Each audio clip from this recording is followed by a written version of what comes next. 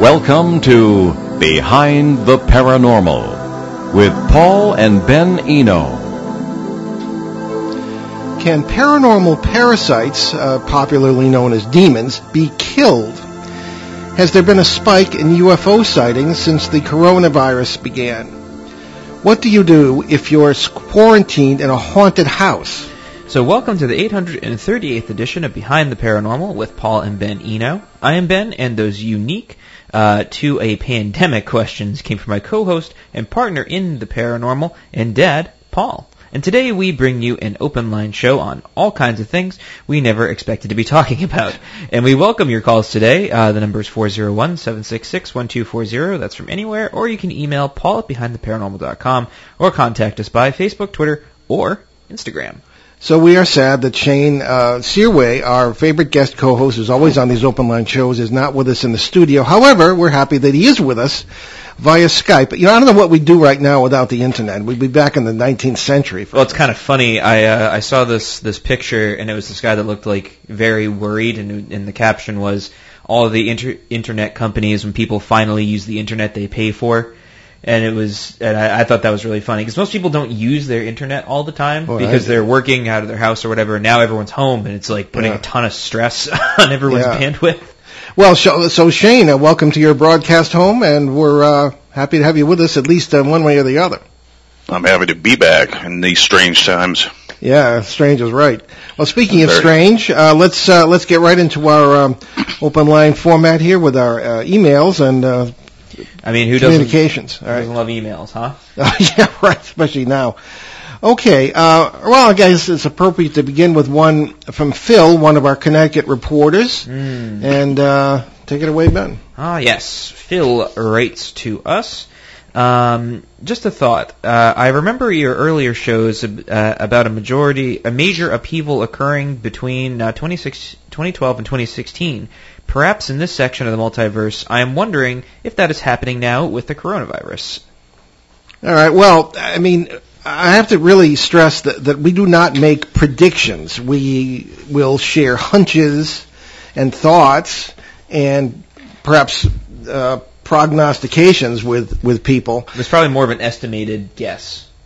Well, yeah. I mean, just the whole thing, I suppose, stemmed from the 2012 issue. You know, if people remember back then, which is 8 years ago now, that on December 21st, 2012, the world was going to end.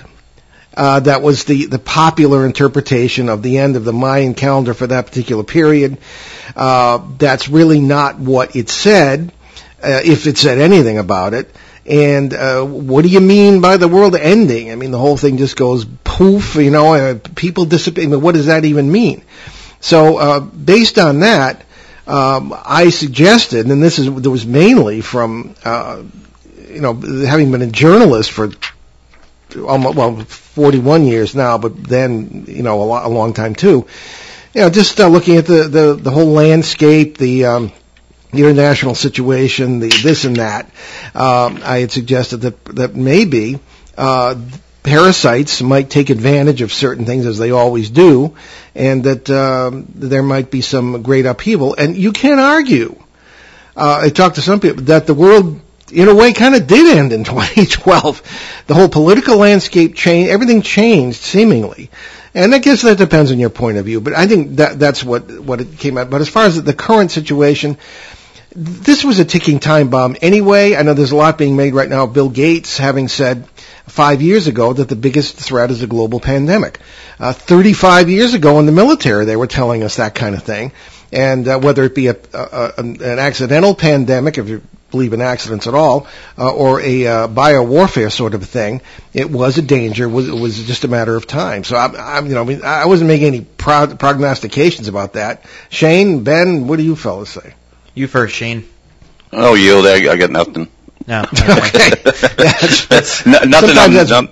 That's I'm not going to top anything either one of you guys say on that topic. So. All right.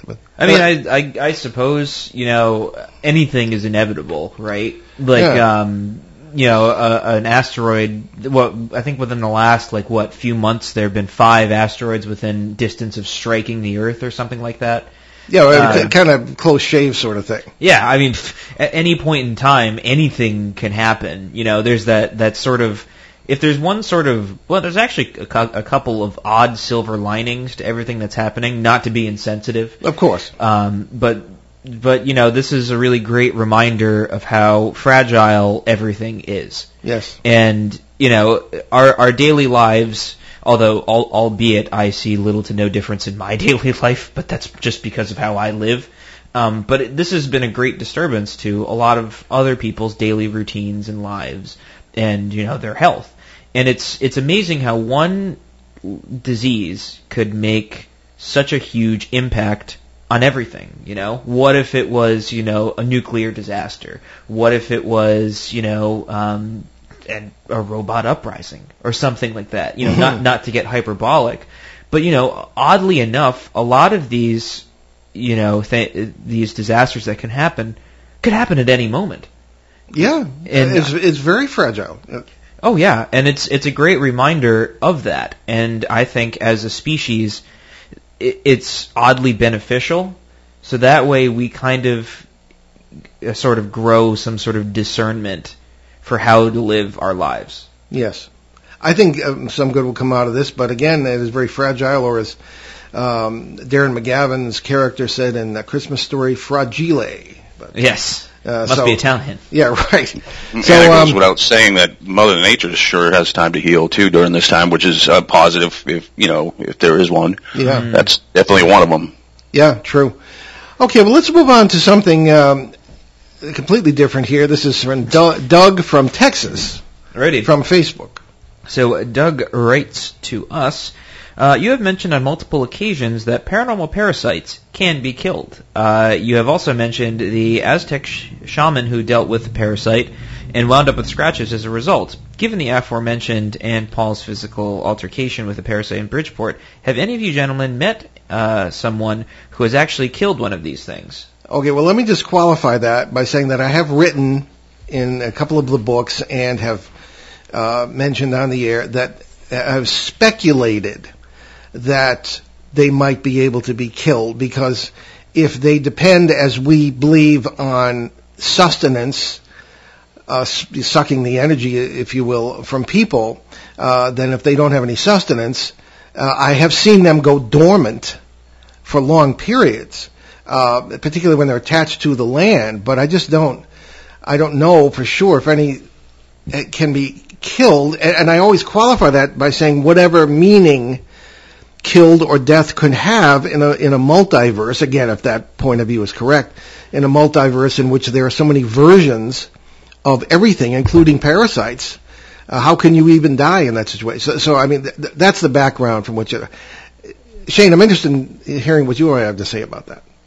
Yeah, I agree. Like, there's no way for us to really know, but like you said, we do take what from them. This is how I get rid of them, is when I go to the homes. That's how you guys do, is you take away from them what they're taking from the host, and so their food, if that's what we want to call it. But so it's basically it's fear, it's like a lowered emotional state of being, and then attention that we give to this. So we take those three things away, and these things will go find, that source somewhere else. And I have ran into the same one, different locations. Yeah. Quite a few times, actually. And so they will move on and find it somewhere else. So, but it's really hard to tell where they're able to move on to something else. I mean, because they're coming and going. They're a life form, and they can come and go from wherever they come from, and they can pop in. And so if they can pop in here, they can pop in over there and to look for food. So as long as there's people out there that are going to give it attention, there's there's a lot of fear in this world, no matter what direction you look, and then also troubling times for everyone, people with that lowered emotional energy. So I don't think they're going to have a hard time getting what they need somewhere. Yeah. So to kill them, I'm not sure. There's no way for us to really tell. Well, Ben?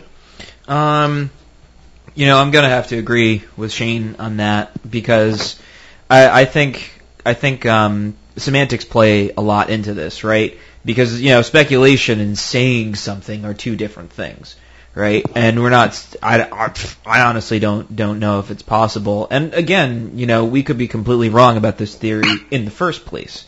We all kind of approach things through our own framework, and the framework we have just happens to be the multiple worlds interpretation of quantum physics. So I think with that in mind, our initial definition of death that we have anyway is not even really death. It's just a translation from sort of one portion of existence into another. And I think that it would kind of be, it might be the same throughout too. So I mean, even if you do quote unquote kill a parasite, that doesn't necessarily mean it's gone. It doesn't necessarily mean it's dead. I think that, death in and of itself is just a horrible sort of, a terribly defined word. Yeah. Because it would mean the end of existing, and does anything really ever stop existing is the next question. No. And so if that's the case, as we as human beings don't stop existing, then more than likely, much like, other things just don't stop existing, they just sort of change. My argument would be that they would also change. Well, just building on what you fellows have said, there was a case, I'll give you an example of a case where dormancy, I think, could have been misinterpreted as death, for the parasite. In the case, and Ben, you were involved in the tail end of this because the case went on for 10 years. Yeah. Starting in 1998, you were a young tyke, and I was working in Burrillville, Rhode Island, right in our listening area here. And I've written about this case in several places. And it was a standard, kind of a textbook parasite case with two parasites, one kind of dominating the other, two different species. That's a complicated story, but it's all written down somewhere in my books. But there was anecdotal evidence from local history that the area had been quiet for long, and the people had lived there for many, many years. That had been quiet up to a certain point. But there was evidence from literature and from local historians, 17th, 18th centuries, not 17th, but 18th and 19th centuries, that there had been activity in this area, not just that house, which didn't exist at the time, but on the land. And the interpretation was this thing was attached to the land. And as soon as it didn't have anything to eat, it apparently had a spatial limitation because of the kind of land, the geotechnical factors there. And from what I could see, it couldn't leave. It went dormant, or went somewhere or someone else, greener pastures, and then all of a sudden came back when these people moved in and started feeding it. So I think that could have been interpreted as having the thing been killed, but it was just dormant. So I mean, for what that's worth, I think that's an example. Here's a question. I don't know why out of all the years of doing this never occurred to me. But it seems as if there is a parasite involved, and I guess this is a question for the both of you, that they sort of only have a few key points in sort of, let's just say, for lack of better words, in space and time that they tend to kind of go between. If they can't get to those few points in time and space, where do they go? Shane? there's no way to really tell, but I mean, one thing I am sure of is that they are a life form that seems to be able to, move, through parallels. And so where they actually come from, I mean, I think they're, a life form that exists within the multiverse. And what they, that feeding off of our energy or I think it's a lot of emotion too, and the attention that we give these things is a huge part of it, and what they actually get from that. But then I think of like human parasites that people actually, and this does go on, and it's not a conspiracy theory, it's a fact that people will abduct humans and they will torture them to raise the adrenaline in their blood, and they'll drink the blood, and so it's kind of, they get a high off of it, they get a rush, and and it's disgusting, but it does happen, and it's like these things are kind of doing the same thing. They're tormenting you to get something from you, just like these human parasites do as well. It's kind of the same thing. Yeah. We have a very interesting question, and I think it goes without saying, and everyone is writing in today. Everyone is listening. We love you, and be safe out there, because that really made me think of that when we've got. I lost it here. It came in on the phone here. This is from Elaine in New York City, and we really think about all our friends in New York, and because that's a really, really bad hot spot right now. Alrighty, so Elaine writes to us, "Hi guys, my name is Elaine and I live in New York City. I love your show. I know you always say to ignore negative entities so that they will move on. My question is, if I do ignore them and not let them feed off my energy, are they still able to get inside my head and read my thoughts about them? For example, do they know I'm sending this message about them?" Shane? Yes. So they know things that you don't even have to say out loud. So that's why I tell people, if you put yourself in a paranormal situation and you act like you're not afraid, but you really are afraid, or you act happy even though you might be in a dark place, they know, and that's how they know, is through emotional frequency. And I say frequency a lot because it's everything to do with this. And so that's how they're able to read thoughts, read your emotion, know how to push your buttons. I was contacted by, this is a sad story recently, but because of this virus, I'm not able to get out to her just yet, but young girl, I think 21, when she was 13, she was kidnapped, and she was put into a home where there was other kidnapped girls, and they were used as sex slaves and prostitutes and stuff, and they were, they couldn't get out, and these Johns would come to the house and do horrific things. Now, she escaped when she was 18, and it was sad because she said that for a long time she didn't want to, because she had a sisterhood.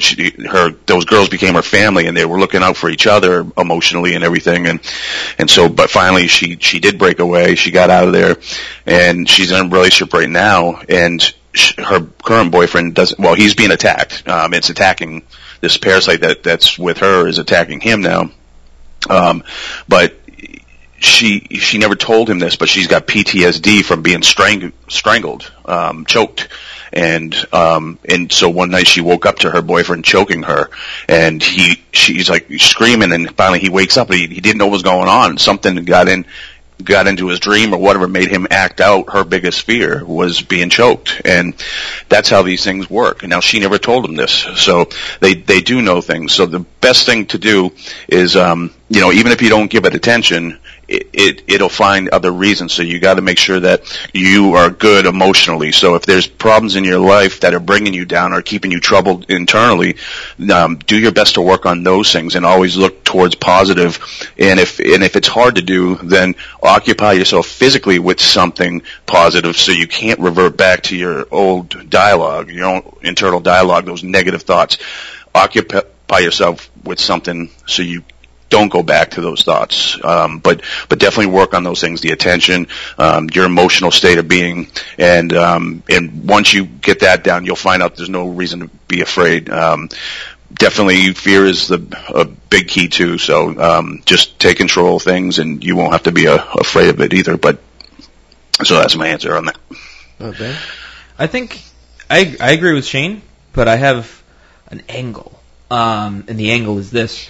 I think it's really, really interesting, sort of from a third-party perspective, how they can sort of know things. And my theory on it is, I do kind of agree with the emotional frequency stuff, but I think it might go a little deeper than that, because, why is it that, parasites kind of take over personas of people in your life that you love? Why do they do that? And seemingly act similar to that, but just a little off. I think it's because, they're aware of the multiverse, right? So they're aware that somewhere, someone, they are these people, and they can use that to their advantage. And I think that works the same with, cases like this, where they believe, or not so much believe, they know, all right, well, somewhere, someone, I'm this person. So I know that they experienced X, Y, and Z, and I know what makes them tick. For example, Father, your experience when you were in the psych ward, and, that voice came through that woman during that exorcism that knew about I wasn't a patient. I should qualify that. No, I know. I didn't want to go any further without, Yes. Yes. So a perfect example, right? Yeah. How would it know that? There was a symbiotic relationship between the person being exorcised and the parasite. Oh, yeah. There's a very clear link, whether acknowledged or unacknowledged, that this sort of tacit agreement between the host and the parasite itself. And you may acknowledge it, you may not. And I think thinking about, okay, well, is this thing reading my thoughts? Is it knowing what I'm doing? That's putting that seed of it understands because it is you, that it knows that you're afraid. It knows that you're writing things because it knows you, because it is you somewhere, somewhen. So arguably, in that its state of awareness, being able to go into multiple worlds at once, being able to know your fears, it is an emotional response, a sort of response to, sort of, I guess, a frequency spectrum, for lack of better words, but also because it is you somewhere, somewhen. So it would know these deep, dark secrets about you. It would know your thoughts, feelings, how everything in your environment is affecting you. Well, as if poor Elaine doesn't have enough to be afraid of living in New York City right now. Well, that's the thing. It's not a thing to be afraid of. The thing is coming to realize it, right? One of the biggest things in any sort of spiritual, discipline is understanding yourself and understanding your world around you and seeing it for what it is. Yes. And seeing it for what it is makes it not scary. And understanding that, okay, this thing is me somewhere, somewhen, gives you the ability to recognize that and say, I don't want to be that somewhere, somewhen. And being able to just cut that off. Yes. Well, also I might qualify one thing, because Elaine started with the idea of ignoring the thing. The time to ignore it, and we should make this clear, is at the very beginning, when it's beginning to feed. That's, if you ignore it, that's one of the ways to cut off the food supply. That can work later on too, but there comes a point where other things would have to be done, and that's where it gets really difficult. Because while there are some, I guess, good investigators out there, we've been, sort of criticized in the past for criticizing all of them, and there are some good ones. To be fair, human beings like to speak in blanket statements all over the place. Yes, but there are an awful lot of bozos out there who just are not going to do you any good. So the question is, where do you turn? And I don't know. I like to think that we are good sources of information. But the bottom line, whether you get any help or not, is what Shane and Ben have both said. Keep the positive energy flowing. Cut off the food supply with that. You can do that on your own to a point, but with the support of people around you. All right? That's the thing. Ben and I always joke, we call it the Peter Pan theory. Think happy thoughts. Cut off the food supply. And don't give it anything else to eat, and it will at least calm down, if not seek greener pastures. I know that sounds very simple, and it might not be, but that's where to begin, in our opinion. Anyway, so we better begin with our bottom of the hour break here. It's Behind the Paranormal with Paul and Ben Eno on WOON 1240 AM and 99.5 FM in New England's kind of gray Blackstone Valley today. And we'll be right back, so stick with us for Open Lines.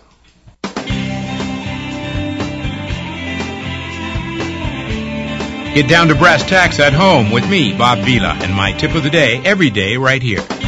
Bob Vila's Home Improvement Tip of the Day can only be heard on ON, AM, and FM every weekday at 6:50 in the morning. Bob Vila's Home Improvement Tip of the Day is brought to you by Cumberland Kitchen and Bath Design Center. Bob Vila's Home Improvement Tip of the Day on ON Radio. Okay, welcome back to Behind the Paranormal with Paul and Ben Eno on WOON 1240 AM and 99.5 FM in New England's Blackstone Valley. And we're here with Open Lines today, and our favorite guest co-host, Shane Searway, Skyping in from New Hampshire rather than coming down to the studio as he usually does because of the unpleasant circumstances going on on our planet right now. All right, so I'm thinking maybe we should go to a question from Tammy, and I'm looking at one here from Tippy from Bangor, Wales, not Bangor, Maine, Bangor, Wales. I think that's a very interesting question that Tippy asks. I do like the name Tippy. Yeah. So Tippy writes to us, my house is haunted and we are being told to stay indoors, or at least to go no farther than our own gardens. I inherited the house from my parents, so I own it. I grew up here, but I never liked it. I listen to your show and read your books, so I know your ideas, which I think make a good deal of sense. So I do not think there are parasites, or not yet. There are what you might call time slips and grayish forms moving around. This happens 2 or 3 times a week. I do not feel threatened, but I do not like being watched. That's fair. Yeah. I know I can't be alone in this. It is like being in paranormal lockdown, quote unquote. Do you have some advice for people in my situation? Well, I must say, it's too bad it's not 1988, because I'd be in Bangor, Wales right about now, and I could probably talk to you over the garden fence, maybe give some advice. However, that not being the case, I'm sure that there are many people who are stuck at home who are in quote-unquote haunted houses.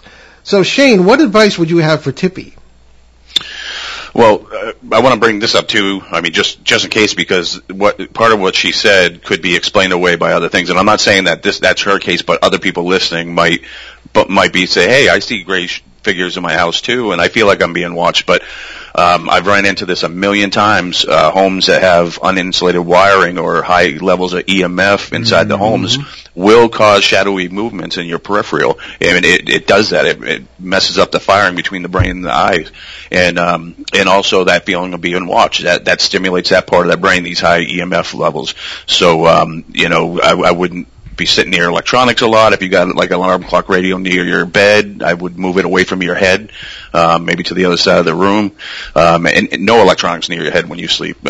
Some of them don't leak, but some of them are, some of them are high. So, I mean, I would do those things regardless, but certainly, if you're sitting at home and you're always thinking about it too, if something's going to happen, you may be given that attention to the possibility of an interaction, and you most likely are going to get more activity, and you might even, you might have things pop in just for that same reason. That's why the Ouija board works, because it's a tool to focus your attention on a possibility of an interaction. If you're indoors all the time, and that's all you're doing is thinking about, the ghosts or the feelings of being watched, you might draw something in. So I would stay occupied. Like we said earlier, do positive things. Go out in your garden more, if you can. But definitely stay occupied. Keep your internal dialogue occupied on positive things. And the best way to do that is do physical things that are positive. Don't just lie around and wonder what's going to happen next. But I mean, that's the best way to go about it. Ben? Oh, no, I totally agree. I know a few of my wife's friends who are quarantined and locked up. They're just doing a lot of projects in the house. Like, for whatever reason, they had like a bunch of stuff they wanted to do and they just never ended up doing it. So now they're like, oh, well, we have all this time, let's replace all the doorknobs in all over the house or whatever, and just, let's paint this room, that room. And, they're just keeping themselves busy with projects. And, you know what they say, this is a very strange phrase to use, but idle hands are the devil's work or whatever. That adds new depth to that old saying. Yeah, I mean, you have to keep yourself occupied because we are constantly thinking, whether we like to think that or not. So we're constantly dealing with thoughts that pop into our heads, and constantly being distracted by things, turning our attention all over the place. So honestly, I agree with Shane. Just have something positive to do with your time. Learn a new instrument, read a book, do some gardening. Yeah, no, I couldn't agree more with Shane as far as Tippy's situation and anybody else's. I've often found that over the years that many parasite cases have, and I'm glad she mentions that there doesn't seem to be anything negative going on here, but can afflict people who are homebound in the sense of ill and have a lower immunity to this kind of stuff. So I think the part about getting out in your garden and people in the UK refer to their backyard. We call them backyards. They call them gardens. It might not necessarily be like Blythewold or the Arnold Arboretum in Boston, but they tend to love their immediate surroundings of their homes, and they're wonderful people in this beautiful country. But I'd say, Tippy, get out when you can, just outside. You don't have to break the law or whatever. I'm getting conflicting stories from our relatives in the UK about what the regulations are, but you're supposed to stay home. And you can do a lot of positive things in the house or outside the house. I spend as much time outside as possible. But I think generally, you can make a go of this, and it doesn't have to be any kind of a serious problem. All right. Yes, indeed. Okay, Shane, did you have any questions from any of the listeners? Because sometimes they write to you. No, nothing that pops up. Okay, well, we got plenty here. I've been so occupied. I may have some, but I didn't put them together. Okay. Here's someone local here, Mark from Lincoln, Rhode Island, who has a question on something we've already discussed. Okie dokie. So Mark writes to us, I just listened to your great show from December with Dr. David Hart.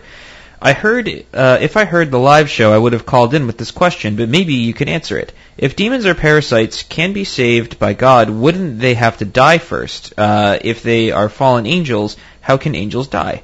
This is for you. I don't know anything about. All right, let's get theological.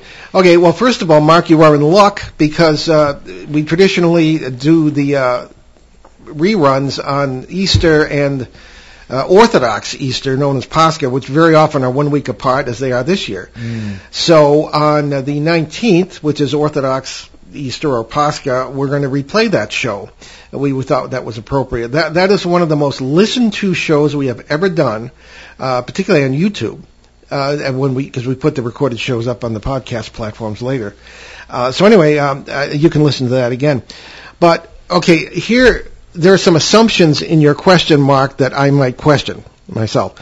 One is that you have to die to go to heaven. Okay, essentially, that is not really a Christian belief. Strangely enough, if you go back to the roots of the theology, or the eschatology as it's called in theology, the study of the last things, consideration of the last things, that's not necessarily the case, because heaven is a state of union with God.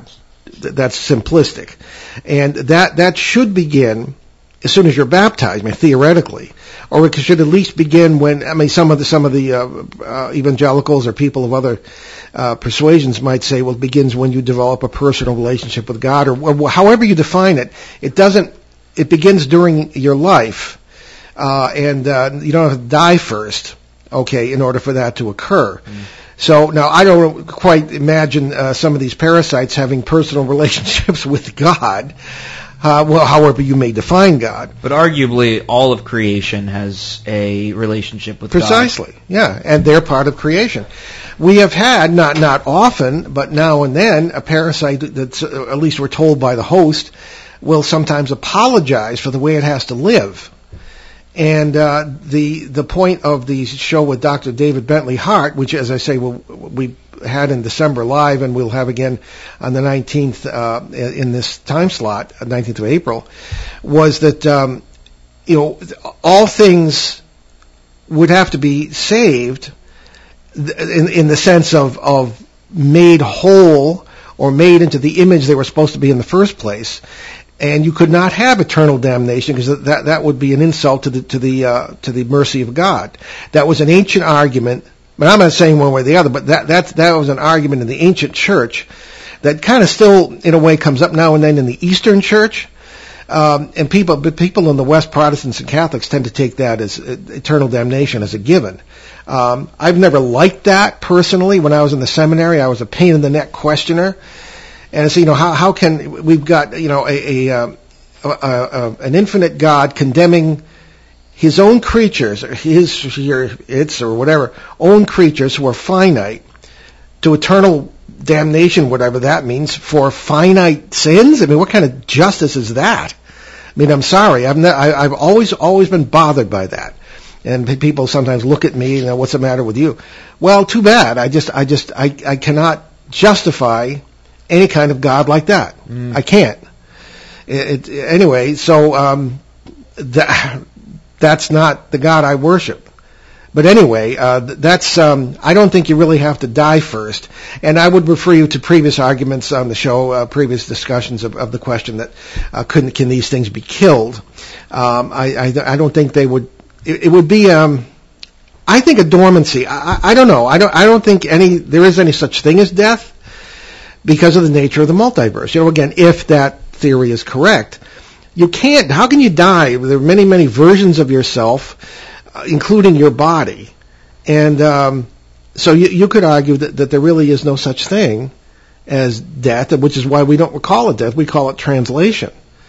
Shifting of consciousness to where you already are in different forms, whatever. It's really quite mind-numbing when you think of it. It's very difficult to get your mind around. I don't know, Ben, am I making any sense here? No, I get what you're saying. Oh, no, thank you. I mean, maybe I'm the only one who gets it. No, I totally understand, and I think it comes from a standpoint that a lot of people in the modern world. I had this discussion with my buddy the other day, who's from India, so he kind of gets it. But I use the terms Western and modern interchangeably, which is probably not fair. So we'll just say, the modern perspective of the afterlife is rather bleak and depressing, in my opinion. Yeah. Where it's like, okay, well, you depending on your sort of theological background and kind of how you view it, the sort of relationship between the divine and human is very abstract. Even if you are sort of in that evangelical realm, it still is kind of an abstract. Whereas, if you look at old school teachings, participating in the divine nature of the divine basically is a given. It's a part of existence, and through it you are reoriented. And if you are reoriented, you reorient all things around you. So the argument would essentially be that through participating in the divine and participating in something outside of yourself, it's not just yourself that's reoriented, it's all things that are reoriented. And that's essentially the goal, is that, heaven's not this abstract thing that's in the sky. It is here now. In an invisible reality that you can participate in, right? So it can be visible too, right? So we're not the island theory here. That's what we're always and even then, it's like some of the mistranslations in sort of defining one's relationship with other humans. Like if you look back at some of like the early Christians and their sort of explanations for hell, it was very like esoteric, right? Yeah. So like. There was a story about a monk who was just walking around in the desert and he found a skull and he poked the skull and the skull started talking to him and he was like, oh well, what's hell like? And he was like, we're bound back to back with our eyes blindfolded and we can't see each other. And that was what it was described like, that your sort of relationship with other human beings is just completely separate and you are utterly alone. See, Elaine and Tippy, there's always somebody with more paranormal problems than you have. Yeah, I mean, in that, it's so different than being burned alive at the stake. It's like... Yeah, there are mistranslations. But in that, getting back to the point being is that how you view sort of existence is in how it's defined by Dr. Bentley Hart. And his sort of perspective and, that he's resonated from, about 1,500-ish years ago, is how people experienced life then. And how people lived then is really not too different than how it is now. Really the only major difference is technology. If anything, we're a little dumber. Yes. But, in that, how people live their lives, 1,000, 2,000, 3,000, whatever years ago, it's still roughly the same. Well, I'm going to pause for a news bulletin here. We don't even get to do that. Just some good news from New York. The governor of New York says that the number of coronavirus deaths in the state has had its first daily drop. I don't know about New York City, but New York State. I think that's great news after we just share that. So that's good. I'm sure. Yeah, that's more than. So Shane, any further comments here? Yeah. Actually, I don't come into this work. I don't go towards it with traditional religious background or belief or nothing like that. I'm spiritual in everything, but one thing to consider, and I'm not saying I believe that this is to be the case, but it's something to strongly consider.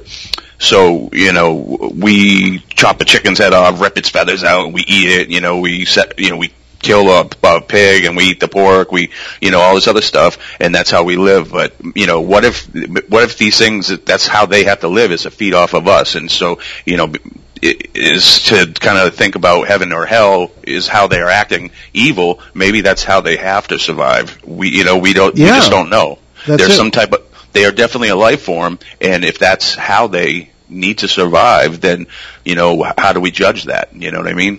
We can't, and that's something that is sort of a part of existence, is that we have these sort of inherent biases, and we will always look at something as if, all right, well, this is like me, but if it read more books or whatever, and we look at it from a perspective of judging it from us. Well, on the other hand, if a mosquito was sucking the blood out of my arm, I'm not going to not swat it. Well, no, exactly. Yeah. So we have a caller. We do. I believe it is Tom Spitaleri, our good friend. Tom, you finally reached me on the phone. Yeah, I don't take calls when I'm on deadline, and poor Tom's been trying to communicate, and I was checking up on all my friends. What a weird time we're living in now. Isn't it strange? Changing out there. I mean, I've been helping people over the phone. I know you guys have been busy helping people out. Shane, you've been busy too, haven't you? Oh, yeah. Yes, sir. Yes, I have. Helping people out. This doesn't stop. It's just, you got to change what we're doing. Yeah. So. Yeah. So you're kind of breaking up there. You all right? Oh. No, I just wanted to call in and quick say hi. That's real quick, because it was near the end of the show. Just to say hi and wish all those investigators that are still helping people out the best of luck. Very good.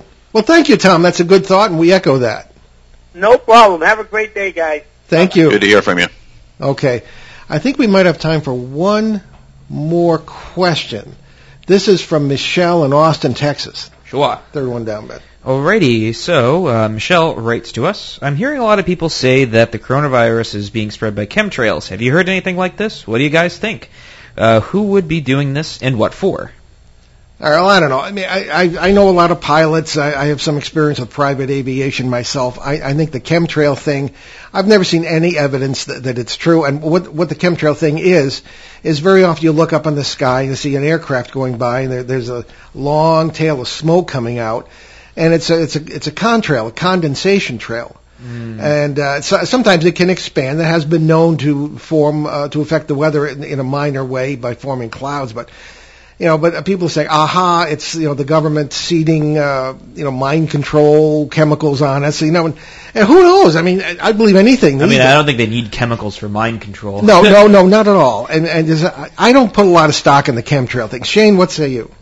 Yeah, I mean, I'm not a conspiracy theorist, but I do research everything, and I did find a pretty credible source where it was actually admitted that they do chemtrails for certain reasons, mostly weather related and other things like that they've admitted to.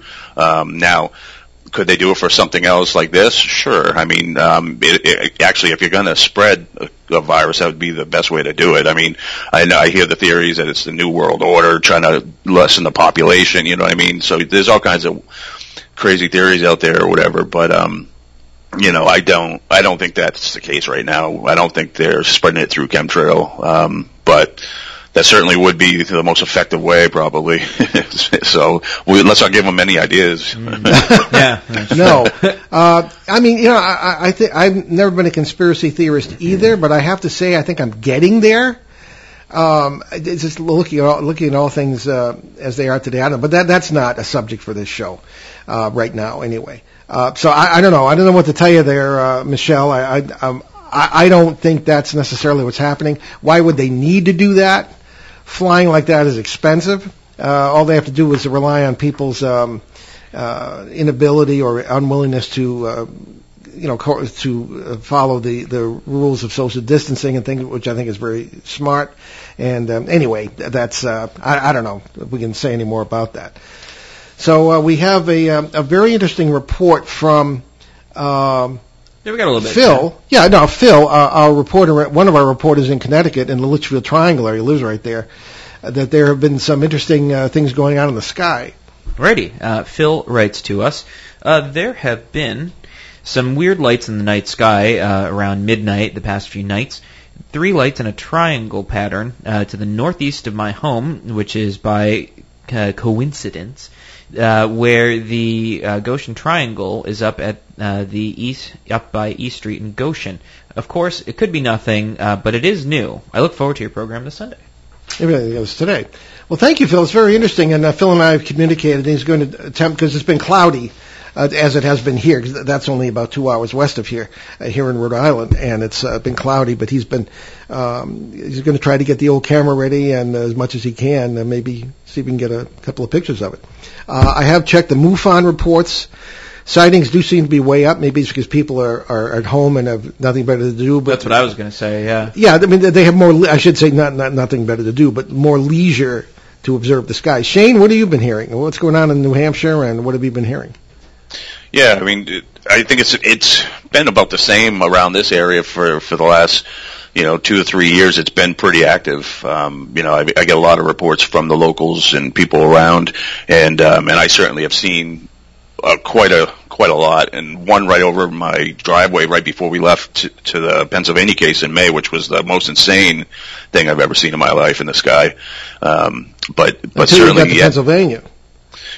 Well, actually, the one I saw above my house was more amazing. Really? More strange. That's wow. a better word. Yeah. It was because it wasn't like, I don't know, maybe I never described this on the show, but it wasn't like a craft, and it wasn't like a disc, like we saw the disc come out of that light figure or whatever that was, like a like white, like you said, like a white hole or whatever, but it was almost like a plasma, weird substance, anyways. And but this was a circle. It was probably the size of a car, but it was perfectly round, and it was 3-dimensional, so it was like a tube, like those old round fluorescent light bulbs. But it was perfectly solid and perfectly white, and it was all the way around with the hole in the middle, and it was standing up on end, kind of diagonal from where I was standing, about 30 feet. It was about 30 to 40 feet above my driveway, not far from where I was standing on my back deck. Pretty close. What was strange was I was sitting there, I was standing on my deck, and I was thinking to myself, I'm like, and it was, these are just thoughts in my head. I'm thinking to myself, it's been a while since I've seen a UFO, which is weird because I was seeing so many of them, and a voice that wasn't my own said, "Turn around and look behind you." And I turned around and looked behind me, and that's what I saw. And just as I was reaching for my phone, it moved forward about about 30 feet forward as it shrunk in size until it was just gone. I mean, it was just sort of like till it was nothing. Wow. It was the most bizarre thing I've ever seen. It wasn't a cloud. It was a solid object. And yeah, I mean, I've seen craft-looking things in the sky, but in discs. But this, I don't know what this was, but it was weird. And I promise you, it talked to me. It was bizarre. Wow, that's amazing. Well, we're pretty much out of time for questions. But Shane, could you tell us what you're up to, where people can find out more about you? Yeah, trueghost.com is my website. My contact information is there. And because of this virus, everything that was scheduled is canceled. So, yeah, us too. Although we are working on, for our YouTube channel, something that might be a charity related, and Shane will get involved in that. He doesn't know it yet, but we'll get him in on that. He does now. Yeah.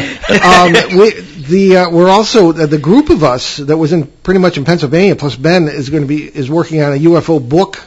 We're going to, we'll be telling you more about that. We'd hope to have that ready for our fall events. Hopefully there'll be fall events. But also involved will be, Steve LaPlume, from the Rendlesham case. He's going to be contributing a chapter and saying some things about that he hasn't. Shane, of course, hopefully, Alexander Petikoff and Charles Credo as well. So our whole kind of crazy gang, will be involved in that. So, okay, well, why don't we move on to our announcements at this point? Sure. And thank you everyone for writing in, and please stay safe, and let's hope for that the good news from New York will continue. So, again, as we just said, all our planned spring events have been canceled because of the global pandemic. However, We are working on this YouTube presentation. Ben and I will give you more information on that as we go. Keep an eye on our social media pages, Facebook, our personal Facebook pages, Paul Eno, Ben Eno, and the show Behind the Paranormal with Paul and Ben Eno Facebook page as well, where you can also find that amazing video from 2010 when Ben and I got the thing in the tree, which is pretty interesting. We do hope that all this will have blown over by fall, as we say. We can get back to the Exeter UFO Festival on Labor Day weekend, September 5th and 6th, as speakers, and to do our 5th annual live broadcast of this show from the historic Exeter Town Hall on Sunday the 6th at noon. The event is sponsored by the Exeter Area Kiwanis Club to raise funds for local children's charities, and they do a great job. We also hope to be back at the Greater New England UFO Conference in Leominster, Massachusetts. That's on Columbus Day weekend in October. My dad will be the keynote speaker to mark his 50th anniversary in paranormal research. Happy anniversary, Dad. Gee, thanks, Ben. Also in October, you can look for us on the Travel Channel, and we can't say any more about that. Check out our books, including Behind the Paranormal, Everything You Know Is Wrong, and Behind the Paranormal 2, Bigfoot, Mothman, and Monsters You Never Heard Of. And now, Dancing Past the Graveyard, Poltergeists, Parasites, Parallel Worlds, and God. They're available from online retailers, Amazon, of course, too, and in some stores. But for autographed copies, please visit the online bookstore at BehindTheParanormal.com, and you can get them there. Also at that website, you can find out more about the show, our many cases over the years, and get some of the... We can get all the links to some of the recent videos and also the recorded shows. However, they're not all up on the site. You need to go to the podcast platforms, iTunes, YouTube, and all the rest of them, and you can find shows back. We're getting them all up there, but we're back to almost 2009 right now, and we'll get the 2009 and 2008 shows up there as soon as we can. But all the rest are there. Okay, so Ben, charities? Yes, so there are links to several charities on our show website, including USA Cares, Canadian Veterans Advocacy, Helping Haiti's Orphans, Youth Mentoring Connection in Los Angeles, the Crohn's and Colitis Foundation of America, and the Sisterhood of Ground Zero. And don't forget about the Milk Fund here in Northern Rhode Island. So what do we have next week, the next 2 weeks, Ben? So the next 2 weeks, on April 12th and 19th, as we do every year, we'll bring you rebroadcasts because of both Western and Eastern celebrations of Easter, respectively. On April 12th, we will replay the Blockbuster show from February with Murray Silver, defeating parasites. And on the 19th, we'll rebroadcast one of the most popular shows we've ever done from December last year, Will Satan Be Saved, with theologian Dr. David Bentley Hart. Okay, and we'll be back live on here on ON 1240 and 99.5 FM on April 26th with a look at the strange life of journalist and Mothman chronicler John Keel. No time for a quote. I'm Paul Eno. And I'm Ben Eno. And I'm Shane Stairway. Thanks for joining us on our great cosmic journey, and we'll see you behind the paranormal. Return to this radio frequency 167 hours from now for another edition of Behind the Paranormal with Paul and Ben Eno.